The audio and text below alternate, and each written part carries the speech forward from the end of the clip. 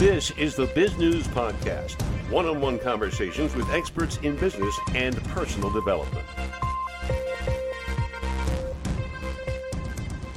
Jerry Fu is not your ordinary pharmacist. He has transformed his career in pharmacy into a career as a conflict resolution coach who helps Asian American leaders. It's just about opposite from where he started. Mr. Fu says back then he was so reluctant to deal with conflict that he was ultimately fired. But he says he took that as a wake-up call. He joins us for this edition of Biz News Interviews to talk about what happened after that bump in his road to success. Jerry, would you start us off by telling us a little bit about your background? How did you end up where you are right now in your career? Yeah. A couple, I guess you could say, markers along the way. My parents came over from Taiwan for grad school and finished in Wisconsin, which is where I was born. And then when my dad's job took him in different directions, we ended up in Knoxville, Tennessee, of all places. And then I graduated from high school there. Then I came down to Houston, Texas for college at the behest of my mother, who had spent some time in Arlington and said, hey, this is a school we think you should take a chance on. So I ended up taking her advice, and it was a good school. And at the same time, very competitive, more than I expected. And so my initial dreams of being a pre-med were quickly dashed and humbled, but I still wanted to do healthcare. So I decided on pharmacy and went to Memphis for pharmacy school. And then once I graduated, moved back to Knoxville, worked there for a chain pharmacy for a couple of years, and then decided I needed something different. So I moved down to Houston again for a teaching job with a pharmacy consulting company, proceeded to get fired 11 months later. And then that's when the roller coaster got really weird, where I first ended up at a House of Cards independent pharmacy where 4 of my paychecks bounced, filling for crooked doctors. Yeah, how do you confront a boss who's clearly ripping you off? It's not in life's manual, right? And so from there, after 9 months of chasing paychecks and hoping I didn't get in too much trouble, my friends got me on with a company that was more legitimate, but couldn't pay me more than 8 hours a week. So from there, I worked for their location out in Austin to get more hours, which is not the worst place to end up, but it just wasn't home. So that summer, this is 11 years ago now, I had the opportunity to help teach some leadership material through a pharmacy leadership nonprofit some friends of mine had. And that was, you could say, one of the key turning points in my career journey, because up until then, I had a very fixed mindset about my capabilities as a leader. I didn't like difficult conversations. I didn't like looking incompetent. I didn't like it when people didn't like me. So I just said, you know what? Instead of going through the failure and learning and adjusting and growing, I'm just going to avoid these situations altogether because it's just exhausting. And so now, instead, after teaching this leadership material, I said, well, you know what? What if I could be a good leader? What would that involve? How would I carry myself? And so when a full-time manager position opened up in Houston later that fall, I said, absolutely, I want to take on this challenge. You can't afford to stay safe or scared. And I want to sleep in my own bed again. So let me come back to Houston. Then 9 months later, I proceeded to get written up because I was not disciplining or firing bad technicians.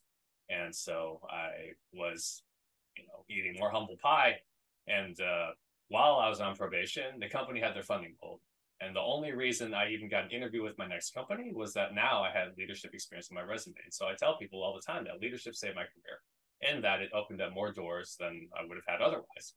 But the pharmacy independent job market is very fleeting, you could say. Most of the business models didn't last more than 2 years for the time that I worked for any company after that. So they melted like icebergs. It's like you hop from one to another and then it melts. And so you have to hop to another one. And so about 6 years ago, after my previous employer went under, I said, well, I'm tired of the grind, but I want to do more people development because I love that so much. What would a career in coaching and facilitating leadership material look like? Still very scared of failure and rejection, so it remained a hobby up until a couple months before the pandemic hit, when I was in the middle of my formal coach training. And so now, right, at the same time that I was still having a pharmacy job that paid my bills, I knew I couldn't put the stream off any longer. So that was when I officially filed the LLC, got the website up, found the guy to do a website, for cheap, got the business bank account open. And then here we are. I'm still straddling two fences. Revenue is trending in the right direction, but still not to the point where I can quit my day job. But yeah, here we are. I'm doing podcasts and network and meet fun people and get my name out there. So here we are. Well, in getting your name out there, that in a way is marketing. But how do you manage to balance running your company and finding new sources of revenue to keep the company alive? Mainly through prayer and a lot of anxiety. In all seriousness, part of it is looking to see, well, how are other coaches getting business right now, right? And to realize that this is not a new problem. And so some coaches were kind enough to give me some referrals. Some people are able to, join coaching platforms, which I rely on for, a little bit of money to help keep the bills paid. And so that's kind of where things are right now. And it's up to me to ultimately go after my own business, because I've realized recently that relying on coaching platforms and their reimbursement rates to actually launch a real career is not feasible. If I just want this to remain a hobby, sure, great. But I think my real calling and real satisfaction is focusing on coaching full time. Well, I would think after all that negative experience in the corporate world, you would hope that you could get your own company up off the flight deck and into the stratosphere as quickly as possible. What plans do you have in that regard? Yeah, it's a great, tough question. I've invested in a group coaching program recently because I've decided that incremental progress is nice, but ultimately something I don't want to settle for. So now I have a higher touch level of accountability, and I have some real skin in the game because I have to still find a way to pay for that program. So, I have just enough capital, but again, yeah, right. At some point you just need to start swinging for the fences instead of, settling for line drives, which are nice, but not ultimately something you should settle for. So yeah, higher level of accountability, more experimentation, more networking. That's all I could ask for, really. It might get to the point sometime where you think maybe I need just somebody on the staff to sell. I can't afford anyone else right now. I'm gonna start looking into ChatGPT just to see if I can automate that. No, in all seriousness, I wonder if that might be possible. Yeah, it is. I've started experimenting with some content generation with it, and after having burned like $500 on an intern program that didn't work out well, ChatGPT is only a fraction of that, and yeah, it could be much more efficient. So, yeah, as much as we want to support human jobs, if you can't afford to hire somebody, what's the next best thing? You get to hire yourself, and you get to be the janitor as well as the chief executive officer. I've never worn so many hats in my life, Doug. Did you ever get to the point where you said, this is just not worth it? Maybe it's time to go back to college and major in anthropology or something else?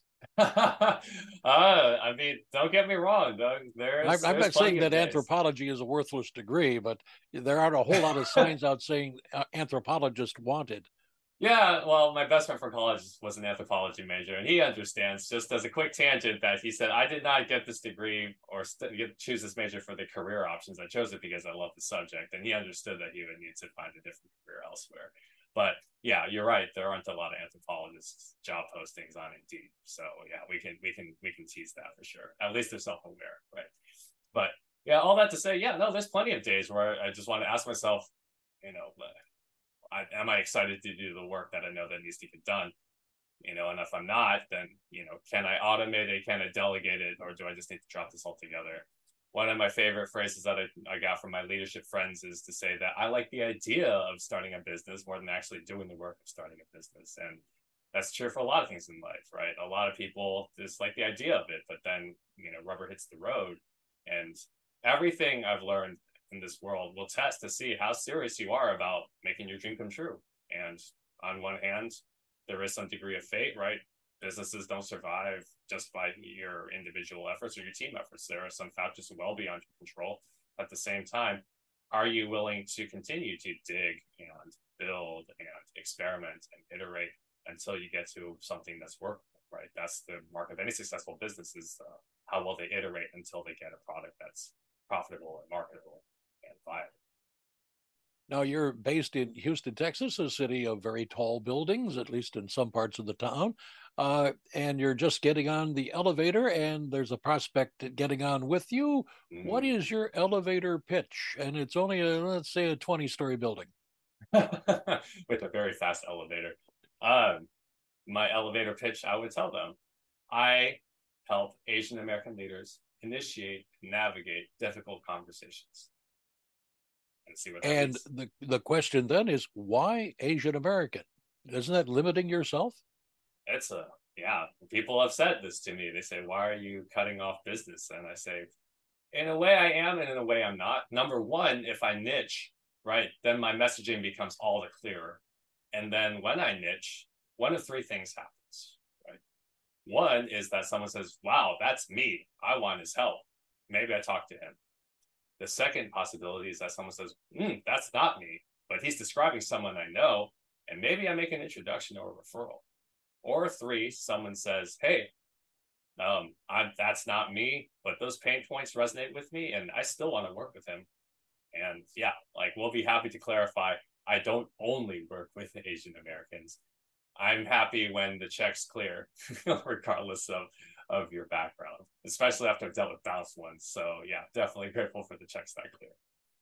Now, what would be different about being an Asian American leader and being some other type of hyphenated leader in the United States? Yeah, I gotta be ready with an answer for this. The main distinction that I like to make is just recognizing that there's a cross-cultural element that people need to be all the more aware of in a global environment, right? And so, yeah, I could just shorten it to say Asian leaders, and maybe that would, expand my scope a little bit, and I can experiment with that. And the idea is that, based on where I'm located, it just makes sense to say, hey, you know what? I really want to work with people with similar backgrounds to mine that know that, hey, you know what? I have a difficult conversation coming up, whether it's with my family or with my boss or with my direct reports. And so, yeah, it's just to really say, hey, like, this is the pain points that I know I'm working with. And the funny thing is, I'll tell you, like, one time I was talking with a Greek podcast host, and he talked about how, hey, like, you're not the only ones that experience shame in the family as you grow up. I said, great. I'm glad we're not alone. And so again, right, when we are very clear on these things specific to certain cultures and people are able to identify the common themes in these cultures, it just leads to some really beautiful conversations. So yeah, that's why I want to stick with this messaging at least for another 6 months before I try to experiment and pivot with it, because people need to realize, hey, you know what? You're going to have to take a more humble posture because it's a big world out there. You don't know what kind of background your colleagues are dealing with, or maybe your newfound friends, or if you move to a city. And yeah, you don't get to choose your team sometimes. And if you don't, how will you build those relationships well? And that's, I guess, another part of my elevator pitch I'm still working on.